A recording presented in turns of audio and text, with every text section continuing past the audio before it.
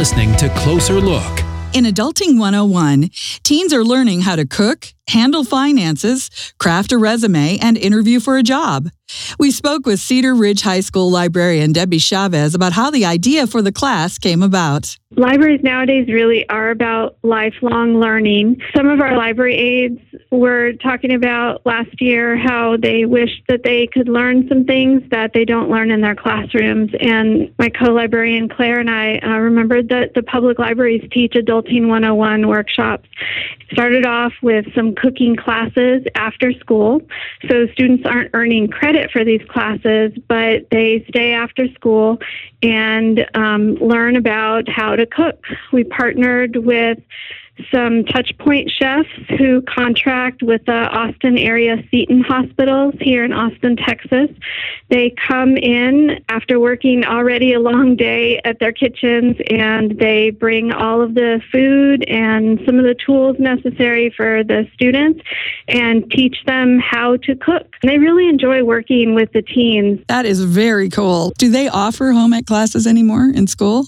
Well, I don't know about other school districts, but our schools have students pick what they call an academy.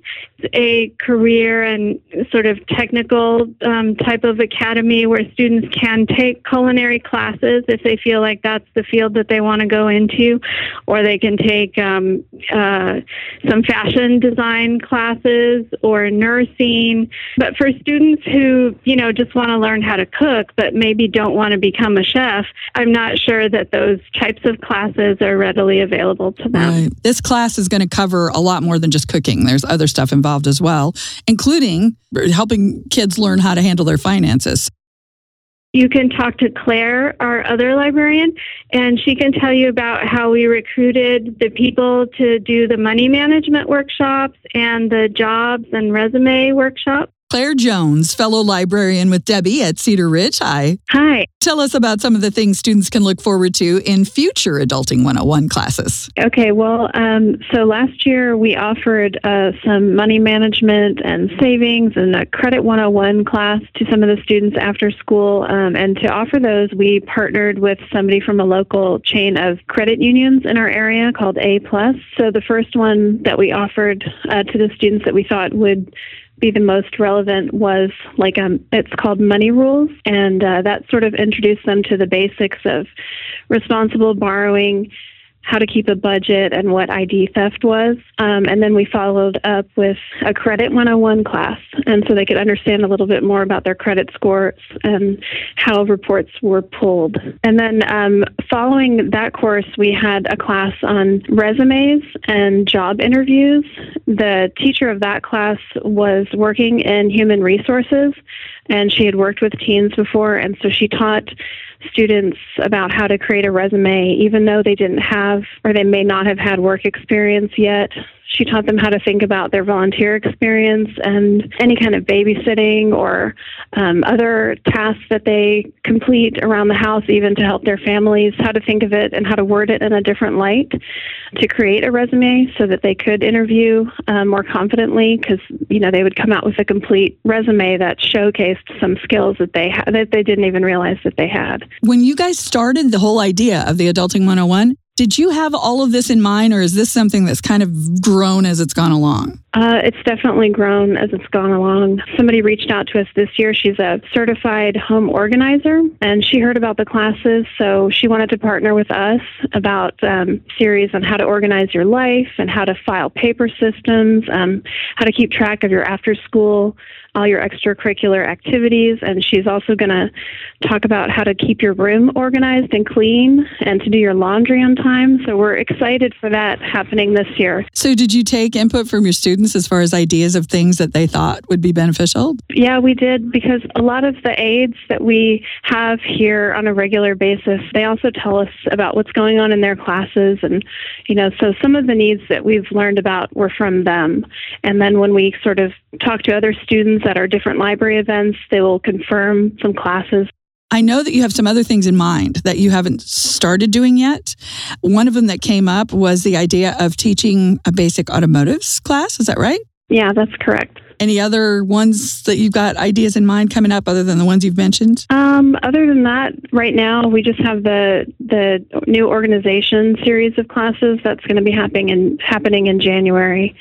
We thought that would tie in nicely with New Year's resolutions.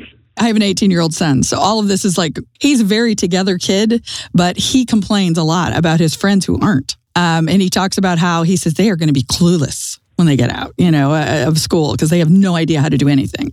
He goes to somebody's house and he's completely shocked that that kid didn't know how to work the washing machine. Yeah, I think it's a lot more common than we want to think about. Yeah, I think you're right. My next question would be, did the classes fill up? Or was this something that you had to coax people to come to? Or did you find just an overwhelming response from kids going, wow, I really need this? They're all after school, so a lot of the students are enrolled in extracurricular activities and can't attend.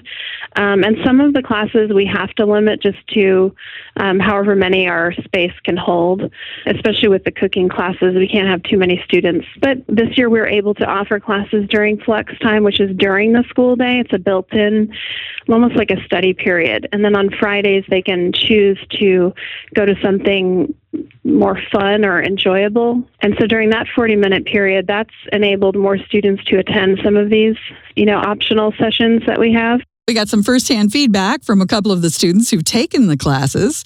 Marissa Chandler enjoyed her experience in this year's cooking class. I think that it was a really good idea because some kids don't have any cooking experience, especially if their families always go out to eat or if they just don't cook at home a lot. So I thought it was a really good idea to see some of the skills that I could learn for when I graduate.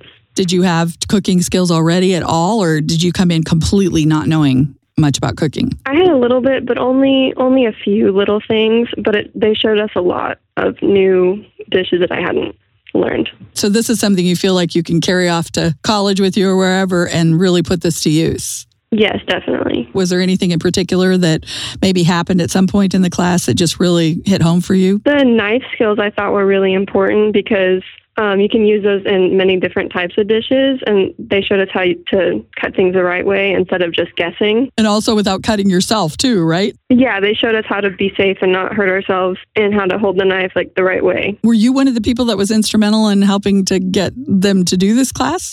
No, I wasn't. I heard about it over the announcement last year, and I thought that it was just something that I wanted to try out. And I didn't read too much into it, but it was a really cool experience. Rosemary Leyendecker also took part in the cooking class. I decided to take this class because I don't have that much cooking experience, so I wanted to learn how to cook more and how to cook better. Was there something just really eye-opening that you absolutely did not know at all that surprised you, or? I learned the proper way to cook food, the way not to cook food. So I just learned the basic skills that I needed. I've heard some other kids mention that they not only learned the cooking skills, but they also learned how to choose food that's more healthy. Yeah, that's correct. We learned how to choose a lot of better, healthier foods for us. So instead of going home and grabbing some bad snack, that you're actually able to prepare something for yourself and know how to do that. That's a lot better for you. Yeah. Let's go back to Debbie. Hi. Anything else in the future besides the organization class and the automotives class that you guys have in mind that maybe is just kind of flitted through your brain as a possibility? Well, when we do the job interviewing workshop again, we want to extend that to include some basic sewing, and having students think about what they're going to wear to an interview. We want to show how to hem your pants, how to iron a shirt, how to sew on a button, just some of those basic sewing skills as well as an extension for that. Sounds good. So these classes, as you mentioned, these are not for credit classes. These are considered extracurricular. They're taught after school. Other than the fact that they just know this is something that will benefit them, is that their reason for taking the class? Kids that are coming to these classes are the students who really do want to learn whatever it is that we're offering. And it's great to see see that students are interested, and they're not there because they're being forced to be there, but because they really do want to learn these skills. And I'm assuming that you guys as teachers are probably not getting overtime for doing something like this, right? No, we do not receive extra pay for staying for these workshops. They do run late, for the cooking ones. I'm here late till about 7 o'clock on those nights, and no, we don't get any sort of extra pay. I have the utmost respect for you for doing something like this. It's over and above. As a teacher, as a parent, as a librarian, I think it's really heartwarming to see the outcome of these classes. For example, with the cooking classes last year, we had some students who had never boiled water before, who learned how to boil water. Wow. We had one student who had never cracked an egg before, and it took several tries, but she finally got it. This year, we had one student who said that she hated ramen, and once she had their home their home-cooked ramen that the chefs help them make with the fresh broth instead of just that little seasoning packet, and some fresh veggies in there and some protein. She told us that she loved it. Last night, we had one student who said that he hated guacamole, but when the students made it by hand and made it fresh, he tasted it, and with their homemade chips, tortilla chips, and he told us he liked guacamole. And so it's just great to see that, that they can see that they can make things themselves and use fresh ingredients, make healthy things, and they discover that they like some foods that they thought they didn't. So it's really heartwarming to see that. To find out more about how they're doing these classes and maybe learn how you can do something similar for students where you live, contact Debbie or Claire at Cedar Ridge High School or check out their website at cedarridge.roundrockisd.org. For Closer Look, I'm Susan Miller.